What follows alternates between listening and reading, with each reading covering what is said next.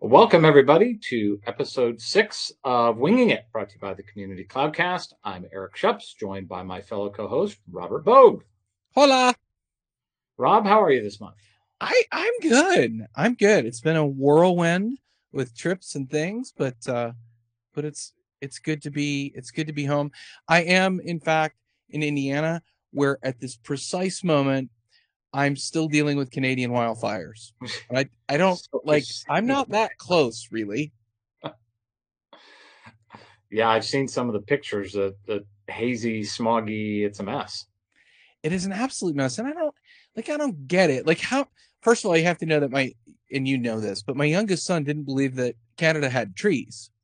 It didn't make the maple leaves make any sense. But now I'm thinking, they're not gonna have trees Yeah, they because might they're not. all burning. Yeah.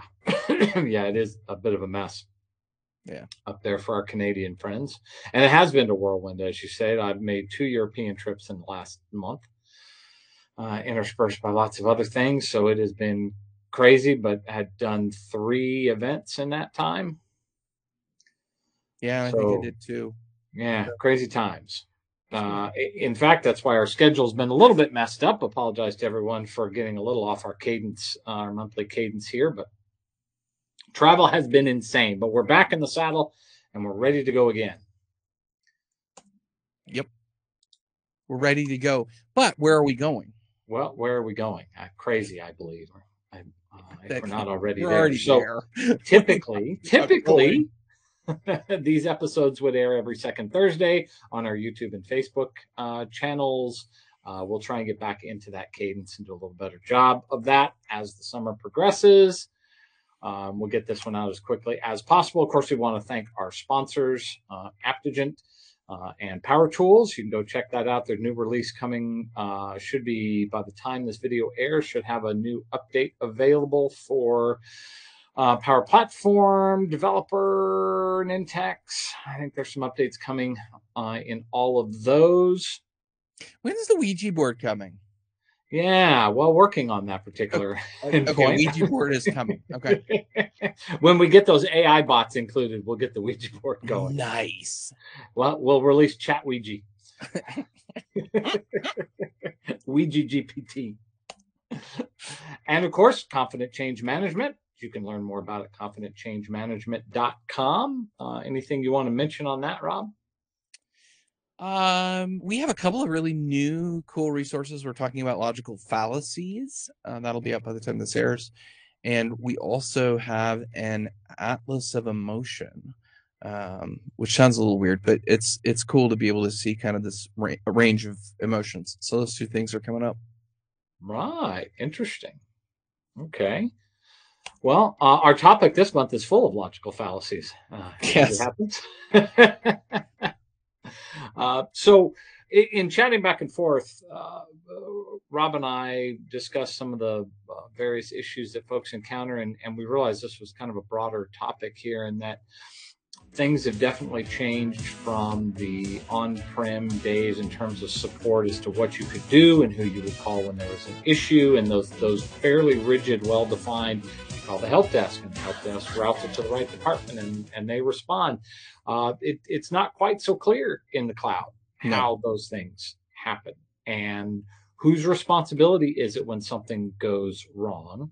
And more importantly, who is the quarterback, if you will, that's watching over all these cloud services and interfacing with the various vendors and marshaling all that. So there's a lot of meat on the bone, as it were, for this particular topic. So we're going to jump right into it this month. And so, Rob, why don't we start with that traditional IT model, support model, and how it's shifted and really broken down since we moved to the cloud. Yeah, I mean, I think so. First of all, like, there used to be that one person that there's something going wrong, whether it's the sales VP or it's the CEO or somebody. There used to be this one person. They go marching down and they go to the CIO and they go, make this happen, right? Like, fix it, right? And whether it was a server down or a network or whatever it was, and the CIO would then go march down a couple of bosses, and they would go get people on it, and there was this visual, tangible feel like my IT team is on it. Now what happens is they call the CIO in a Teams meeting, if it's working, a Zoom meeting, or on their cell phone, and it goes, okay, yep, you're right, it's broken, and they put in a ticket, and that's the end, right? Like the sales guy or the CEO or whoever it is like, okay, so when's it going to be back? And you're like, Thursday of what month, right? Like you just don't know when it's going to be back. And I think part of it, the biggest part of it, is just the psychology of you can't see Bob's working on it or Jim is working on it or whatever. And I don't know if you've seen that. And in the old days we had that with if the internet went down, right? Like you wasn't like a guy went out there stringing fiber, but it's still different because you feel like it's more intimate and it's more personal and it's more your data and your things than, oh, it's the phone company or the power company or whatever. Is that what you're seeing? It is. I think there's definitely some psychology at play there. And there's also the aspect of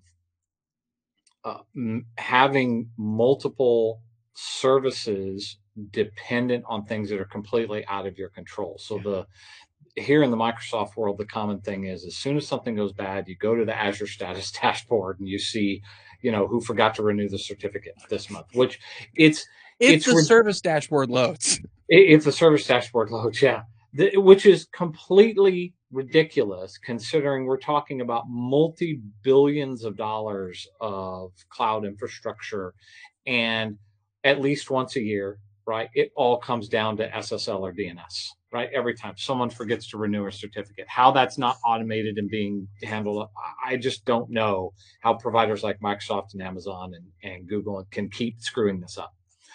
But so you first go to the Azure dashboard, and it's like this, almost like sticking your head out the window to see what the weather is, right? Like, okay, is it raining? Right? Is the wind blowing too hard? What's down and where? And if the dashboard is all green, which it usually is before they figure out there's a problem, right? Then, okay, what do we do now? Is it we need to go open a ticket? We can't get into Teams. Right. Is it a Teams ticket? Is it an Azure ticket? Right. Where do I go to solve this problem? Because if you go to the wrong one, it's going to kick to the other one. And it's going to flow back and forth, and you're never going to get anywhere. So I think it's compounded by the not having one neck to strangle. Sure, it's in this case it's Microsoft's neck, but that's a hydra, right? There's lots of different heads and necks. Right. Whereas it used to be you went to Bob and you're Bob, get it working. Right. And you can't do that anymore. Right. And I think, in your response, you actually highlighted the other problem, the degree of complexity that we're talking about now. Everything depends on everything else, right? It's like the Meatloaf song, everything louder than everything else. And like, well, is DNS working? Is this CDN, the content distribution network, working? Is it authentication? Is authentication down, right? In each of those things, what's interesting is each of those things impacts different services in different ways. And so you've now become a sleuth to try and figure out which thing do I think is down, which magical component that they've never talked to me about broke, and using that to try and get to where do I open my ticket and who do I lean on and what's my expectation? Because the other part is different kinds of services have different kinds of SLAs and different levels of urgency inside of Microsoft. And so if they make they break something, then you don't know necessarily when it's going to come back because you have no idea what the SLAs are. And even if you have the SLAs, they don't really matter that much. It's really more of the targets. And that part, I think, is the hard part, because instead of trying to actually solve the problem, you're just trying to figure out, is this a piece that I'm even aware of so that I know who to talk to about potentially solving the problem?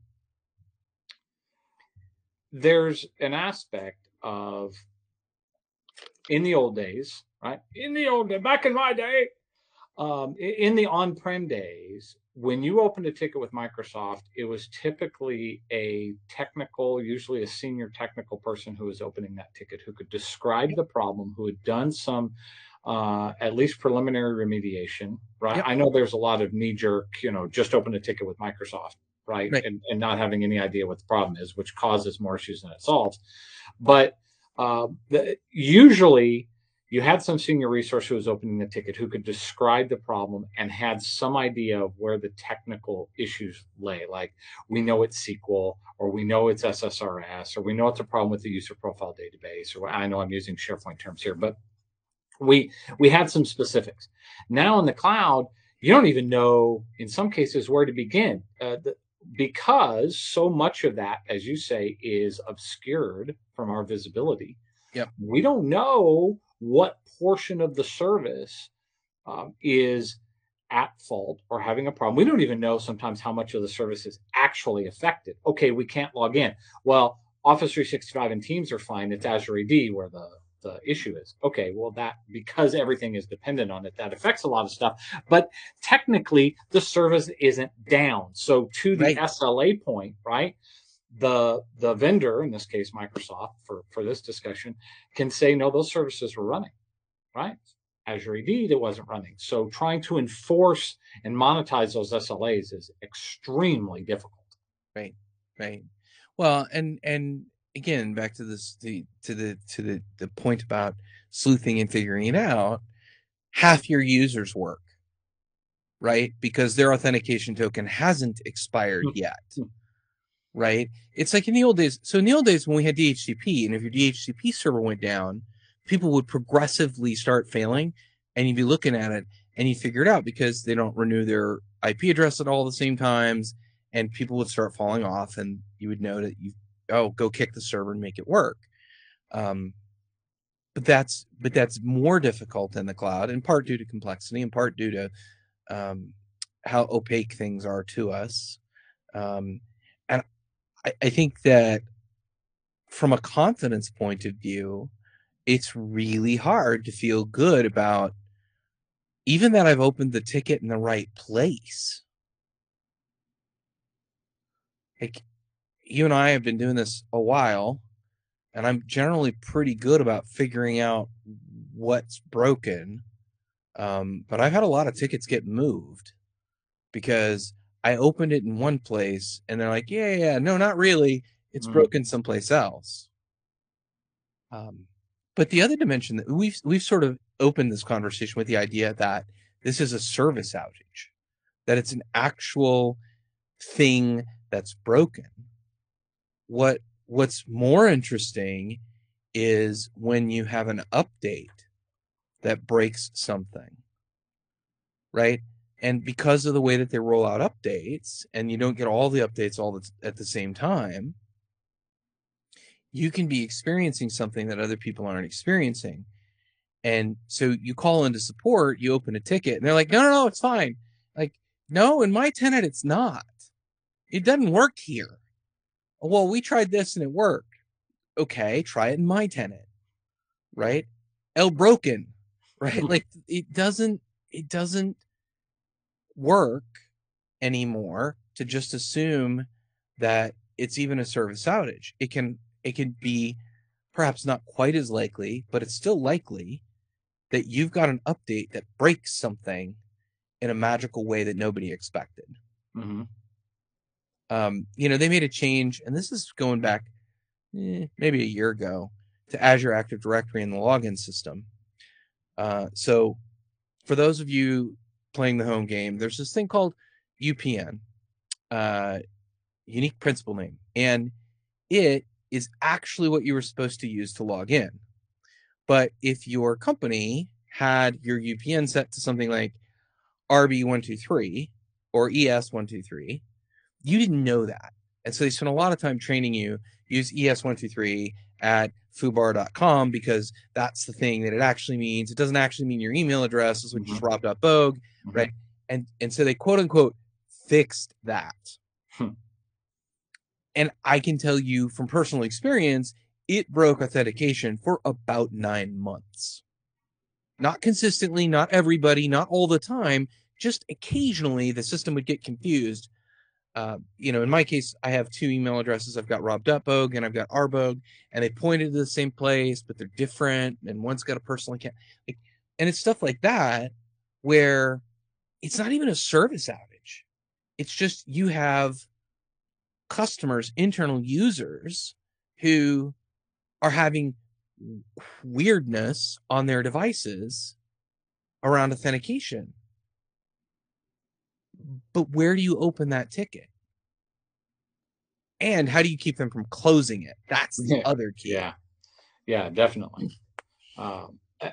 There's so talking about logical fallacies, one of the, of course, biggest logical fallacies of the cloud is you can get rid of all your admins now that you're going to the cloud, right? Because Microsoft just handles everything.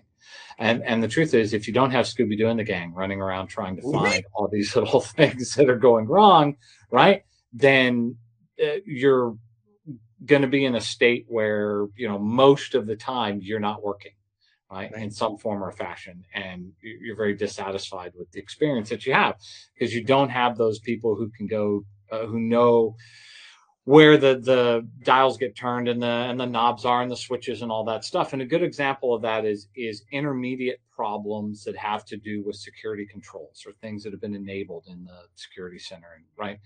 And well, Susie can't access that. Well, let's open a ticket. Well, hang on. Before we open a ticket, what is the actual cause of the problem? Could it be one of our policies that's causing this issue? Are we doing MDM and all the stuff that goes along with device specific issues? Is she at home? Is she on the VPN? Where is she? Is she traveling? Is she in another country? Right? Do we have a geofence? Blah blah blah blah blah. And so without that team of people chasing down those problems to figure out where they're at, you're never going to get anywhere. You're just going to be opening tickets all over the place. They're never going to get resolved because you can't even describe the problem. They can't replicate it, right? It's not actually a service outage, as you say. It could be a feature that was updated or changed or modified, or my favorite, rolled out with a default setting, right, that nobody in their right mind would use, right, except the small focus group that they built the feature for, right? So you have to go, okay, well, what have they recently changed? What's modified? Where do I have to go look to see if this problem is there? Or have they released a new feature that's totally confused my users and they don't know what to do next? Well, or if they release something that doesn't make any sense. And so, take, for instance, requiring MFA for external users, right? So conceptually, claims-based authentication is the other association, the other organization says this is Rob Bogue or this is Eric Shupps, and I'm supposed to trust that. But now, I've seen a lot of my mid-sized customers put a conditional access policy on that requires MFA. Totally appropriate. You really want to secure your system, totally great. What they don't realize is it also applies to external users. And their external users, even if MFA is not, whether MFA is required or not on the other end, now get prompted for multi-factor authentication. They get prompted to set up Authenticator and. So what happens is you get these feature sets that get turned on and enabled by default, or somebody turns them on, but the impact scope is so much larger and it creates ripples. And so one of the ripples for this particular one is it breaks OneDrive synchronization. If you have an external user who has synchronized a library and MFA gets turned on to their external account, OneDrive just doesn't work. It won't synchronize it. Now, here's the thing. I know this to be the case. I've replicated it in multiple environments. But how do you open a ticket for that? Right? How do you go external users only when using MFA through a policy, right? Like, even internally, Microsoft has no idea how to solve that problem. There's too many teams involved. Well, and it has a knock-on effect especially in that scenario, for things like external services. If you're using an external workflow Yep. engine, right, and you turn on MFA, suddenly none of those actions can authenticate any longer, Right. right? And so it may be that your on-premise workflow stopped running because you were connecting up to the cloud and you enabled this policy thinking, well, that doesn't have any effect on on-premise, but yes, it does. Right. And other things that are plugging into that system Right. that didn't anticipate that change. Migration tools, another great Yep. example. You turn on MFA and you've got migration tools, and suddenly you've dropped a hand grenade into the whole process, right? Right. Or they, we like to think that before people make that change, they understand the ramifications. We know that's not really the case, but we, Well, but how hopefully that could they? well, yeah, they're not communicated well. That's part Right. of the problem, right? What are the knock-on effects? But the worst is that they turn it on, right, as a default, Hmm. right? And then boom, now you've got to scramble and try and figure out and where do you go to solve that problem? It's easy to say you call Microsoft, but that's not simple. And this is not a Microsoft only problem. Right. This is every cloud provider. Right. Every cloud provider, when we were running our API gateway stack on IBM, I had the same problems. Like, where does this issue lie? Well, it's not with so and so. Okay, how am I supposed to know that? Right. Right? I don't know. Well, it's an authentication issue, or it's our actual workflow engine that does the pre-processing runs somewhere else, and that's having a problem. All I know is my user's API keys don't work anymore. Right. Right? And I have no visibility to do any troubleshooting beyond that. So I guess we used to spend our time actually troubleshooting the issue. Now we spend our time trying to communicate with various support resources, trying to get to what the actual issue is. Now you know why I wanted the Ouija board out, the Ouija board widget, right? Because it takes like supernatural powers to figure this stuff out. Well, how do you, as a CTO or CIO, you've made this decision, or the decision has been made for you, that you're going to move the company entirely to the cloud. So you're divesting yourself of all this on-premises infrastructure and going to the cloud. How do you plan for this? How do you put processes in place to facilitate this never-ending troubleshooting communication loop? How do you define internal SLAs when the external dependent SLA is so ephemeral? Right. Well, I think first of all, and I think this is the part that's a little hard. Um, I think first you've got to have a resource that you trust, who knows your environment, who can sort through it, right? And so we've got a couple of clients that we perform that function for, right? Like we don't have a lot of work with them in a given year, but when they have a problem, we help them sort through, is it A, B, C, or D, right? And we don't always get it right, but we get it more right than anybody on their team can. But that's not really a process, right? Like that's learning to engage with people who are architects, right? And I know that large organization in particular think, oh yeah, well, we've got architects, we've got these kinds of architects and these kind of architects and these kind of architects and this, right? And I'll tell you, what I've learned is no, there's an architect, the guy who can either personally or through relationships get everybody in a room and figure out which thing is broken, right? And I think every organization needs that. No matter how small you are, how large you are, you've got to be able to have that person who can help connect the dots. But the second is you almost need a project manager. And I say almost, I probably should say you do, but it sort of depends on your scale. You almost need a project manager who is constantly on what are the cloud related issues and what are the tickets, and right. And it's not your service desk manager, right? Like it's separate from, break fix PC support and all that stuff. Mm-hmm. It's a person who their job is to bird dog these tickets, because your technical team doesn't have time, and they're not skilled correctly. Like if you've got a really good technical team, they're talking to users, they're getting to better details, they're understanding things. They're not necessarily the best ones to be bird dogging the tickets. So I think from a systemic point of view, it's, do you have a PM whose job is escalations and managing cloud services? And most people don't. What do you think? Well, there's another aspect to that, that uh, sometimes the problems aren't the vendor, it's the connectivity in between, Yeah, right? So you have to have that PM, whoever they are, has to have some level of technical knowledge or access to technical resources that can actually troubleshoot the problems and say this is a cloud service provider problem, or no, this is a network access problem, or it's an issue with our point-to-point VPN, right? Or our own internal DNS has gone wonky, or whatever those issues are. Sometimes they're closer to home than they are, right, closer to the right. vendor. And totally, and that's why I started with architect, because you need that person who can do that work across boundaries. One of the things I know you and I can both, we can move all the way end to end, software, AD. If somebody needs to packet sniff, if we need to look at firewall rules, what level it's stuck. I know you and I can do that, but 98% of the planet can't.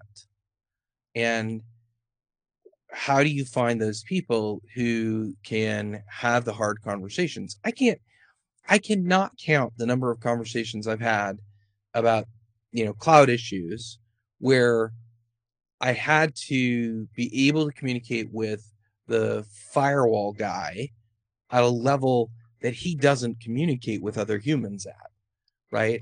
Like, how are you protecting against SYN flooding? And he's like, what? And I'm like, okay, go back to the 80s and 90s, and we had this thing called SYN flooding, and how are you protecting against it? And what are the settings? And right, and being able to talk about even how the channels are formed and all that stuff at the network level, and then the very next moment jump up and be having a conversation about HTTP transport and TLS transportation, transport layer security, HTTPS, like, and be able to move through that conversation to go, this is where it's broken. And that is a skill. And it's a skill that requires a lot of broad knowledge. And it's unfortunately something that most organizations no longer have. Well, I think that the nature of the way that we're treating cloud computing is pushing that sort of knowledge out of the central IT function, in that we no longer incentivize people to learn the stack end to end. Mm-hmm. Like when you had to build and manage server farms, you had to know pretty much all that stuff. Right. Now, because it's somebody else's problem, right? Because it's on somebody else's computer, there's no incentive for you to know things to that deep of a level, so you can't troubleshoot a problem, right? Right. And this isn't just internal IT, or this isn't just limited to collaborative applications in the cloud. We had a production impacting outage the other day that was custom code that we wrote and deployed, that's been running happily for years and years and years, but that suddenly stopped working for no apparent reason, and with no error message that told us anything of what was going on. And it turns out, after much investigating, that it's because the Azure Open ID Connect endpoints stopped accepting TLS 1.1 client requests. Mm. Okay? And if you compile on .NET 4.5, it defaults to TLS 1.1. If you compile on .NET 4.6, it defaults to 1.2. Right. Okay. But there was not a single error message anywhere in the stack that indicated that this was a problem. Right. Only by having knowledge of the end-to-end stack and going, why is this happening at the authentication layer before it's even getting to our code, right? And understanding how that piece functions and works, right? And going, this is happening on the very first call that we're making without transmitting any code. But the point being that it required a level of stack knowledge, right? That if I had opened a ticket to solve that problem, who would it have gone to first? right? Right. The Azure App Service team, Right. I don't know, would eventually made it to the .NET Core team. I have no idea, Right. right? And I wouldn't even know where to begin Right. in opening a ticket. So with those things abstracted, I think it's actually making it harder for people to get targeted support because we've obscured so much of that, and the knowledge chain, because it's not considered necessary, is no longer being taught. Right. Well, and I would argue that it's actually probably never been taught.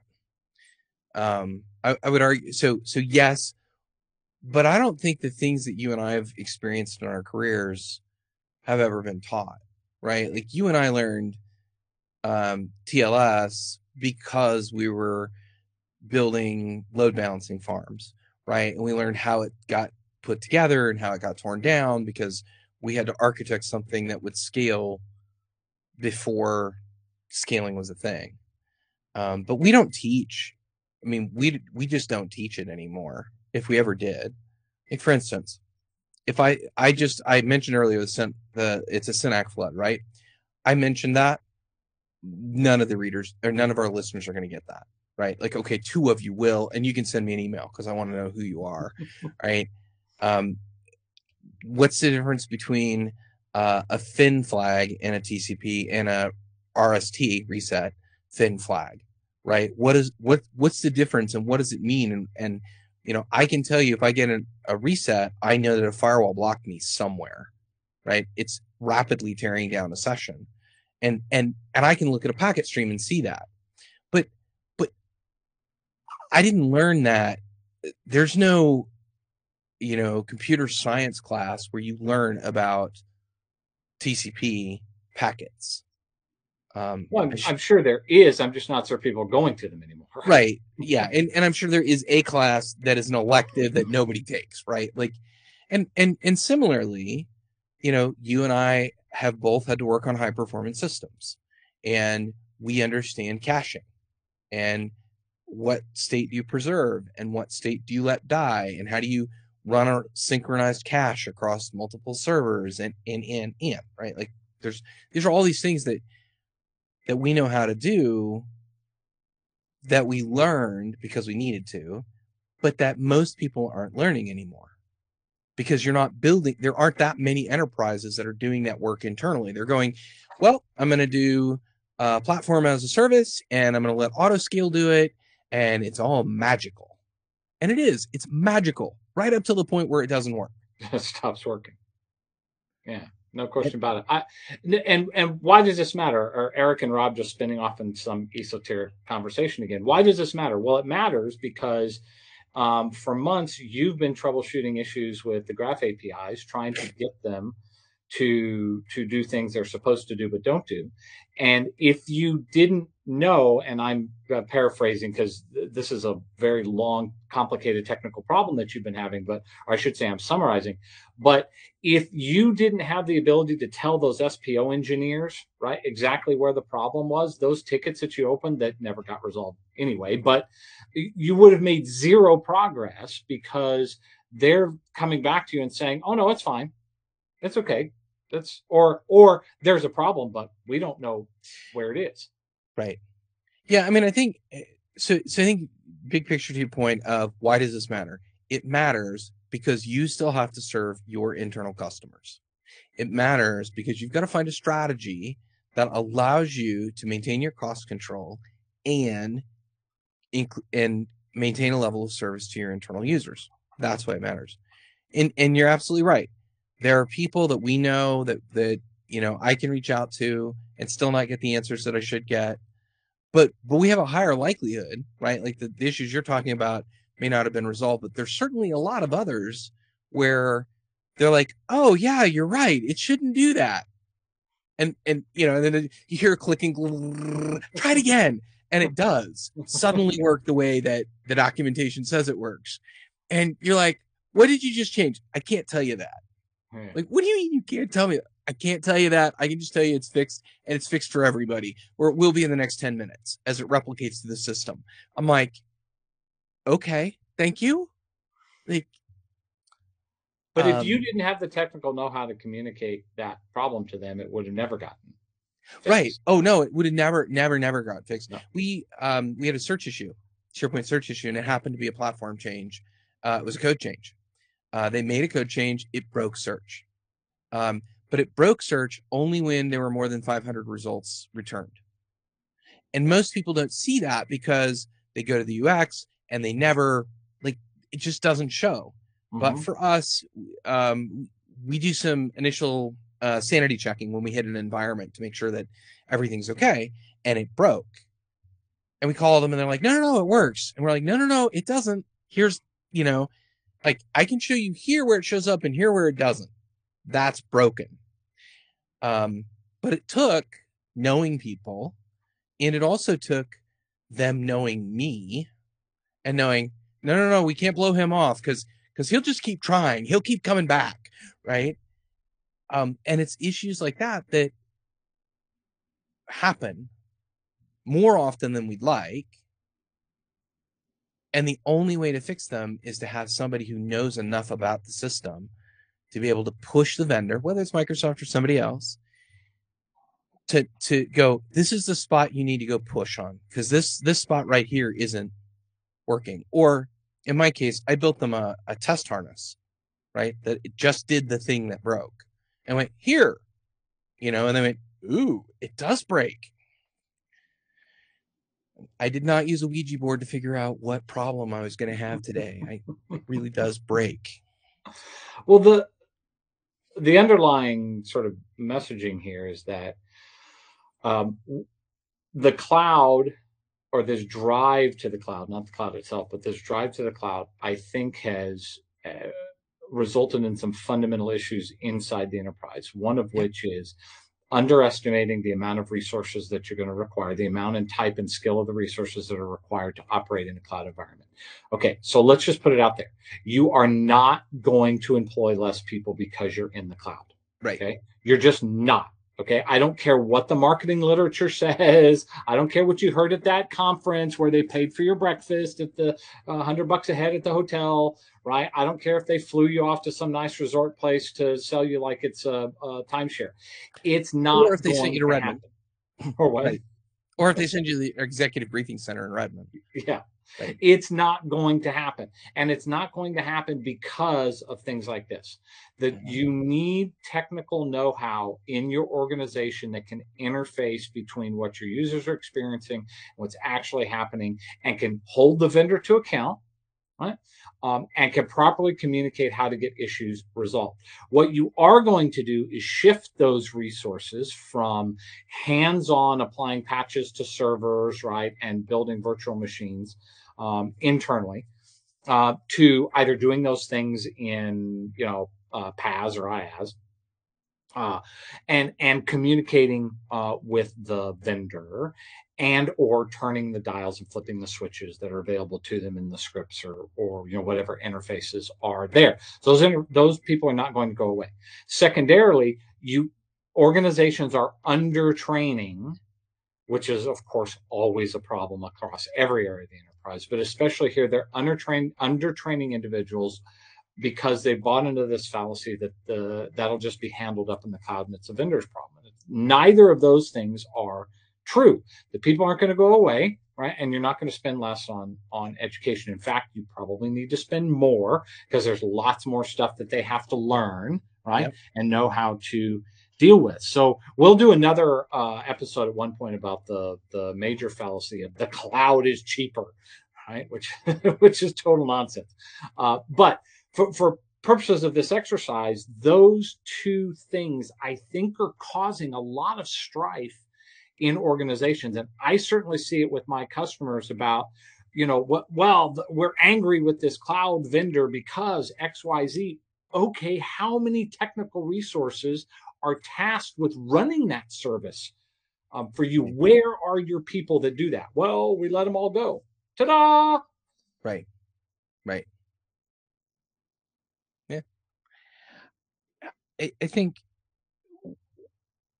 the other, as you talked about training, one of the things that struck me was we used to be able to train people up in very narrow silos. Like, I'm a storage engineer and I know fiber channel, right? Except even on-prem, you don't run fiber channel very often. On-prem, you're running iSCSI over IP or whatever it is. And you have to get that breadth in all of your people in ways that we've not had to do that in the past. Again, you and I are kind of like unicorns, right? Like, or iridescent flying whales. Um, we're just different because we've had to learn all these pieces. But most of the internal folks, they're a storage engineer, or they're a network guy, or they're security firewall, or they're. And I think the biggest thing for cloud is you have to be able to cross boundaries. You have to be able to cross all those. So, And we've talked a lot in sort of casual conversations about how we've noticed the technical community changing. There's lots of, not that Rob and I are special or unique. There's lots of the unicorns and yeah, yeah, iridescent flying whales around there, and we know a lot of those people, especially in this space. And there are other platforms where the same thing happens. So there's lots of those folks. The problem is they're getting fewer and fewer and fewer right, because the technical communities are moving up the stack, right? It's everyone's a layer 7 specialist now, right? Nobody even knows what's under right. those stacks, and if you don't get that reference, then that is the problem. And Oh, it's by the way, look it up. Layer 7 network model, 7-layer network model. Yeah. so we've, by simplifying, by going to this vendor driven, we'll deliver everything out of the box. All you need is an internet connection. I think we've done a disservice in many ways by not uh, the vendors not communicating with the customer what the actual requirements are. I get that they just want to sell it and make it sound easy and simple, and Mm-hmm. we'll just take your money. But the truth is, we were selling lots of software before, when it took 3 years of certifications just to stand up a system, right? We were Right, still selling a lot of software, right, right? And people knew what the requirements were going in, right? right. So I think overall we've done a poor job of setting proper expectations to say this is what it requires for care and feeding, but when you need support, this is what you're going to have to do Right, to get there. right. I think the thing that I'm worried about the most, and I use the word worried because I am, is in 5 years, how are people going to have received the experience that we need to do that support, to enable that support, right? We're not doing it directly. If they've never had the experience, the opportunity to learn these things. Even if we remove the training aspect from it, and I do think that it's a big issue, we're not doing enough training, fine, whatever. But how are they going to get the experience they need to be able to sort out these complex problems? Because there's no place to get that experience, right? You and I have both configured F5 big IP devices, and not a lot of people have. And not talking baseball, the load balancers that are in use at many of the cloud data centers, you could probably figure out by reading the F5 annual report. But people don't understand how they even function. And because of that, they can't go, there's this weird tick box in this spot in the UX that if you don't check it, it creates this kind of problem. And I don't know how, a 20-something coming out of college or coming directly out of high school is going to be able to solve these problems because they're not getting the experience they need to be able to do that. It's true, and I think part of it is that we're no longer treating these things as career paths, right? Yeah. There's no such thing as an M365 administrator career, Mm. right? There used to be a SharePoint admin career, Yeah. right? There's not a Teams administrator career path, right? Right. There should be, there isn't. Right. And that, I think, is problematic. Yep. Just like there's no, where do you go if you want to be a Salesforce administrator as your career path, right? Are there resources? Are there trainings out there? Yeah, there are, but you can't go to school for that. Right. right? And say, this is what I want to do. Or can you go and say, I want to get the fundamentals that I need to do that? Computer science degrees, by and large, are stuck way in the past. So there's this disconnect between the requisite skill sets, how we treat it as a career, because people aren't investing in it as a career path, because it could just change, or they'll switch to another vendor or what have you. And I don't think that's beneficial to the community. And we've seen it in our user groups, right? The user groups Mm-hmm. have fallen off over the years because people just aren't treating this as an investment of their time. Right. That they need. And if they don't, they're not going to gain that experience and that knowledge to be truly effective in an organization. So let's okay, we've defined a lot of the problems. We talked a lot about the issues. What are some of the things we can do? What are some paths forward? How can we help, or how can the folks who are listening help in their organization to address these known problems? Yeah, I mean, I think, as you said, you need generalists. You need to be cross-training people. You need probably a project manager who can manage those tickets, who can be focused on that, because it really truly is a different skill set to bird dog something than it is to go problem solve. Like, it's different brain. It's just different brain stuff. And so I think those two are the two that I would have. What do you have? What's on your list of things that you're like, yeah, we've got to help people do these things? I think a big part of it is communicating to management the need for, I almost want to say continuing education, but really it's a need for resources to be allocated in immersive functions, so that uh, you're not just saying plucking Susie out of accounting and Joe out of legal, and suddenly they become your N365 experts. No, Right. that it needs to be communicated that these are distinctive skill sets. They have distinct requirements, right? They require, a specific backgrounds and knowledge. And if you don't have the resources that have that, they need to be skilled up in that so they can do it effectively. Changing this mindset of the accidental administrator, right? Mm-hmm. And focusing on cloud administration as a functional skill set, Mm-hmm. right? In the org, communicating that to the powers that be, showing them, demonstrating to them, here's our ticket backlog, here's what it takes to resolve these tickets, here's the mean time to resolution, like communicating metrics, Mm-hmm. because of course decisions at the C-level are all based on PowerPoint decks, right? And Mm-hmm. KPIs. So communicating metrics to them that make sense Mm-hmm. about investing in these areas. We'll never win the fight of getting more training. How many years we've been in every aspect fighting that? It's never going to happen. But if they can at least focus on these as being distinct skill set areas, if we can start talking about them as a community, as career paths, I think it would do a lot towards changing that mindset in the C-suite of what should be invested in, how and why.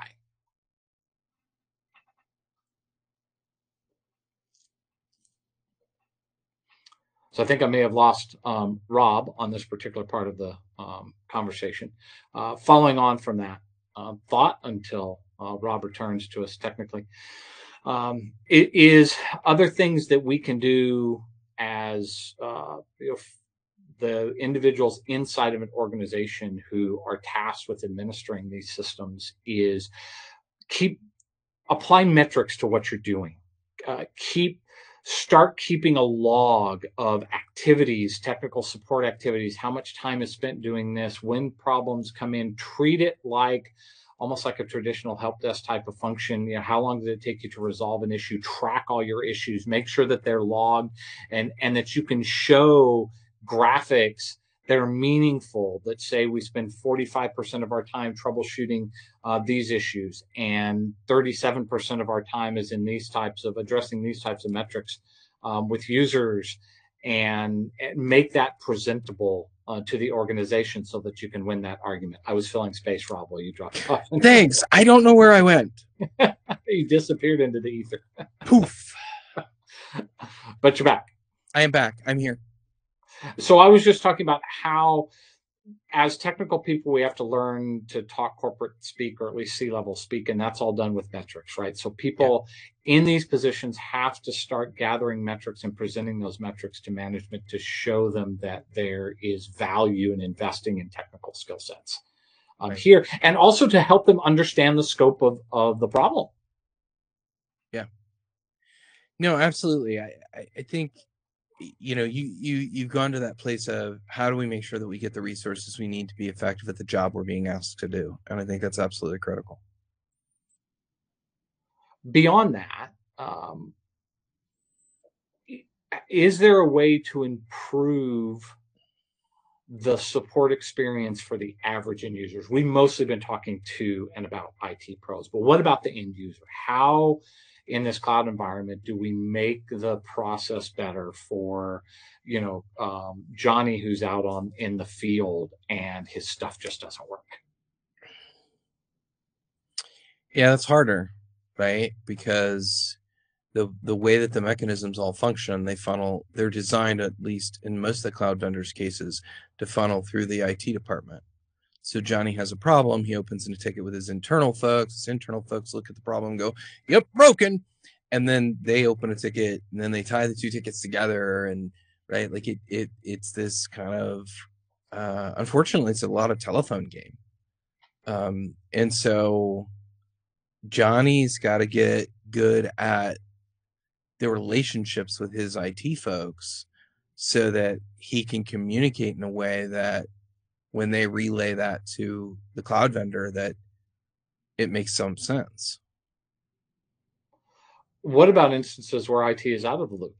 So many organizations now are shadow IT, right? Buying services, going around the IT department, long established as a department of no, and going around them to directly to the vendors. How do they then deal with support issues with no intermediary in between? Um, Good luck. Maybe a rabbit's foot, magic 8 ball. Like, it really is difficult because they've got to learn language that the support folks are going to be using with them to be able to effectively communicate. Right? Like, if you land in a new space where you don't know the language, that's sort of what's going to happen. And you can say, well, that's the support person's job, and at some level, that's truth. The support team should learn your language, not the other way around. But it doesn't actually work that way, Mm-hmm. right? Like, you have to learn that level of knowledge, and I think all of us have probably got that family member who struggles to find the on-off switch for their device. I have a neighbor of mine got a brand new flip phone, and he couldn't figure out how to turn it off. And I'm not kidding. He came over. He's like, I don't know how to turn this off. And I'm like, press and hold the end call button for 5 seconds because that's what it is. But he didn't understand that. And folks are, if they're going to be direct to services, they're going to need to learn enough of the language and enough of what's going on to be conversant. And I feel for them, right? Like, my French is 20 years old now, and I'm not learning another language, I hope. But it is like learning a completely different language. We've seen some success with departments who have the capabilities to have sort of an internal champion, almost like an internal help desk, informal help desk for the department that can do some interfacing, that has those skills that can help in those areas and to determine what, oh well, hello. Sam wanted to join. He doesn't know much about IT, but microphones He's should. representing our end user segment. He's representing the end user segment. Who doesn't know quite how to communicate to you what it is that he wants. Right. It's Though, up to you though to I interpret. actually completely got he wanted to come up and get pet. So I figured it out. And here he is. Uh, but that goes back to I don't know that that's helping the problem. Not every organization has that person. They can't necessarily invest. If you're buying Right. directly from a vendor, why would you even think about investing in that kind of skill set? It, to a certain degree, the onus should be on the vendors to do a better job at putting a buffer there and communicating with customers. How an organization like Microsoft or IBM or Salesforce or AWS would do that, I don't know. But something is missing, I Yeah. think, as we've made this transition, and that gap doesn't seem to be getting addressed, Right. at least not systematically. Right. Right. Uh, So, right. Well, we've run out of time again, as we always seem to do when Yeah. we just get rolling on a topic. We want to thank everybody, of course, for joining us this month for this episode of the Winging It cast. Here we go, bringing the slides up so we can go to our final sponsor bit. Here, of course, want to thank our sponsors, Aptogens, Thor Projects, and Rob, anything that you want to plug or promote here today? I want to go back to the Liberator that was on the title slide. Yeah. Because, it's all about aircraft around here. I think you should talk about the Liberator. Well, I could. This is one of the first models that I actually built when I was a kid, and just sort of randomly picking, aircraft stuff, which is everyone has figured out now, sort of the theme on this. But I remember building one of these for one of my had to have been one of the very first models that I built. And then finally, when I was in my 20s, I got to see one, right, up close, right, that had been rebuilt. And obviously in a museum on a display. And the thing that struck me the most when I looked at it was those seats are really small. Yeah. Who are the people that flew these things? Yeah. Well, and some of the seats you fold up to you're like a Tyrannosaurus Rex. Yeah. Being one of those gunners was not a comfortable process. None of it was comfortable. But it's an example of, some really clever engineering put together in a very short period of time, right? And how people, teamwork just came together to make it happen under extenuating circumstances. Were they comfortable to fly? No. Did anyone like being in them? No. But they served a very effective purpose. They were, however, the very first person shooter of an aircraft. So, it's Well, yeah, I suppose that's true. There might have been some precursors, but a couple of precursors to that. Sometimes I just pick a cool image. Sometimes I think about it. The last one we did was SR-71. That's because Rob and I are both huge fans of the Blackbird, but also military aircraft in general. I spend enough time on aircraft. I ought to at least be an aircraft aficionado. Yeah, but a 737, not all that interesting. No, well, no, Has not American gotten rid of all the MD-80s out of their fleet? I don't remember. They're working on it. I think they're mostly already gone. Okay, good. Yeah, replaced by 757s. But we'll end on a funny note with something I posted to Facebook recently, which is a Swiss Air flight I took between a couple of places recently, and going to a conference in Zurich. And I got on, and it went to row 17, and then it went from 25 to the end of the plane, and there were 8 rows missing in the middle of the plane. I thought, okay, somebody did this for a reason. I don't know what that reason is. I don't know why the numbering scheme changed. Okay, so I can help you. All right, you ready for this? Okay. The aircraft ripped open in the middle, and rather than doing it differently, they sliced it cleanly, pushed it together, and welded it. And they're like, it'll be good enough. Tape in the old days, bring it back together. It's kind of the reverse of the stretch limo. But the best part was the human factor. It wasn't just noticing that the numbers were messed up. It was being early to board and sitting and watching everybody else notice the same thing. Right, and figure out and look at their ticket and look around and look and go and I'm in row 19. There is no 19. Yeah, there is. Sir, we forgot to tell you, you're sitting in the John. So, right, with that, we will go ahead and conclude this episode. I want to thank everybody for joining us. By the way, be sure to look for us on Spotify, on the podcast. Apple and Amazon, wherever you get your podcast from, because podcasts for all of our shows are available on the same day that the show airs. So if you prefer to consume our wisdom and nonsense while you're on the go, you can do that on the platform of your choice. So thank you, everyone. We'll see you next time. Thanks, everyone.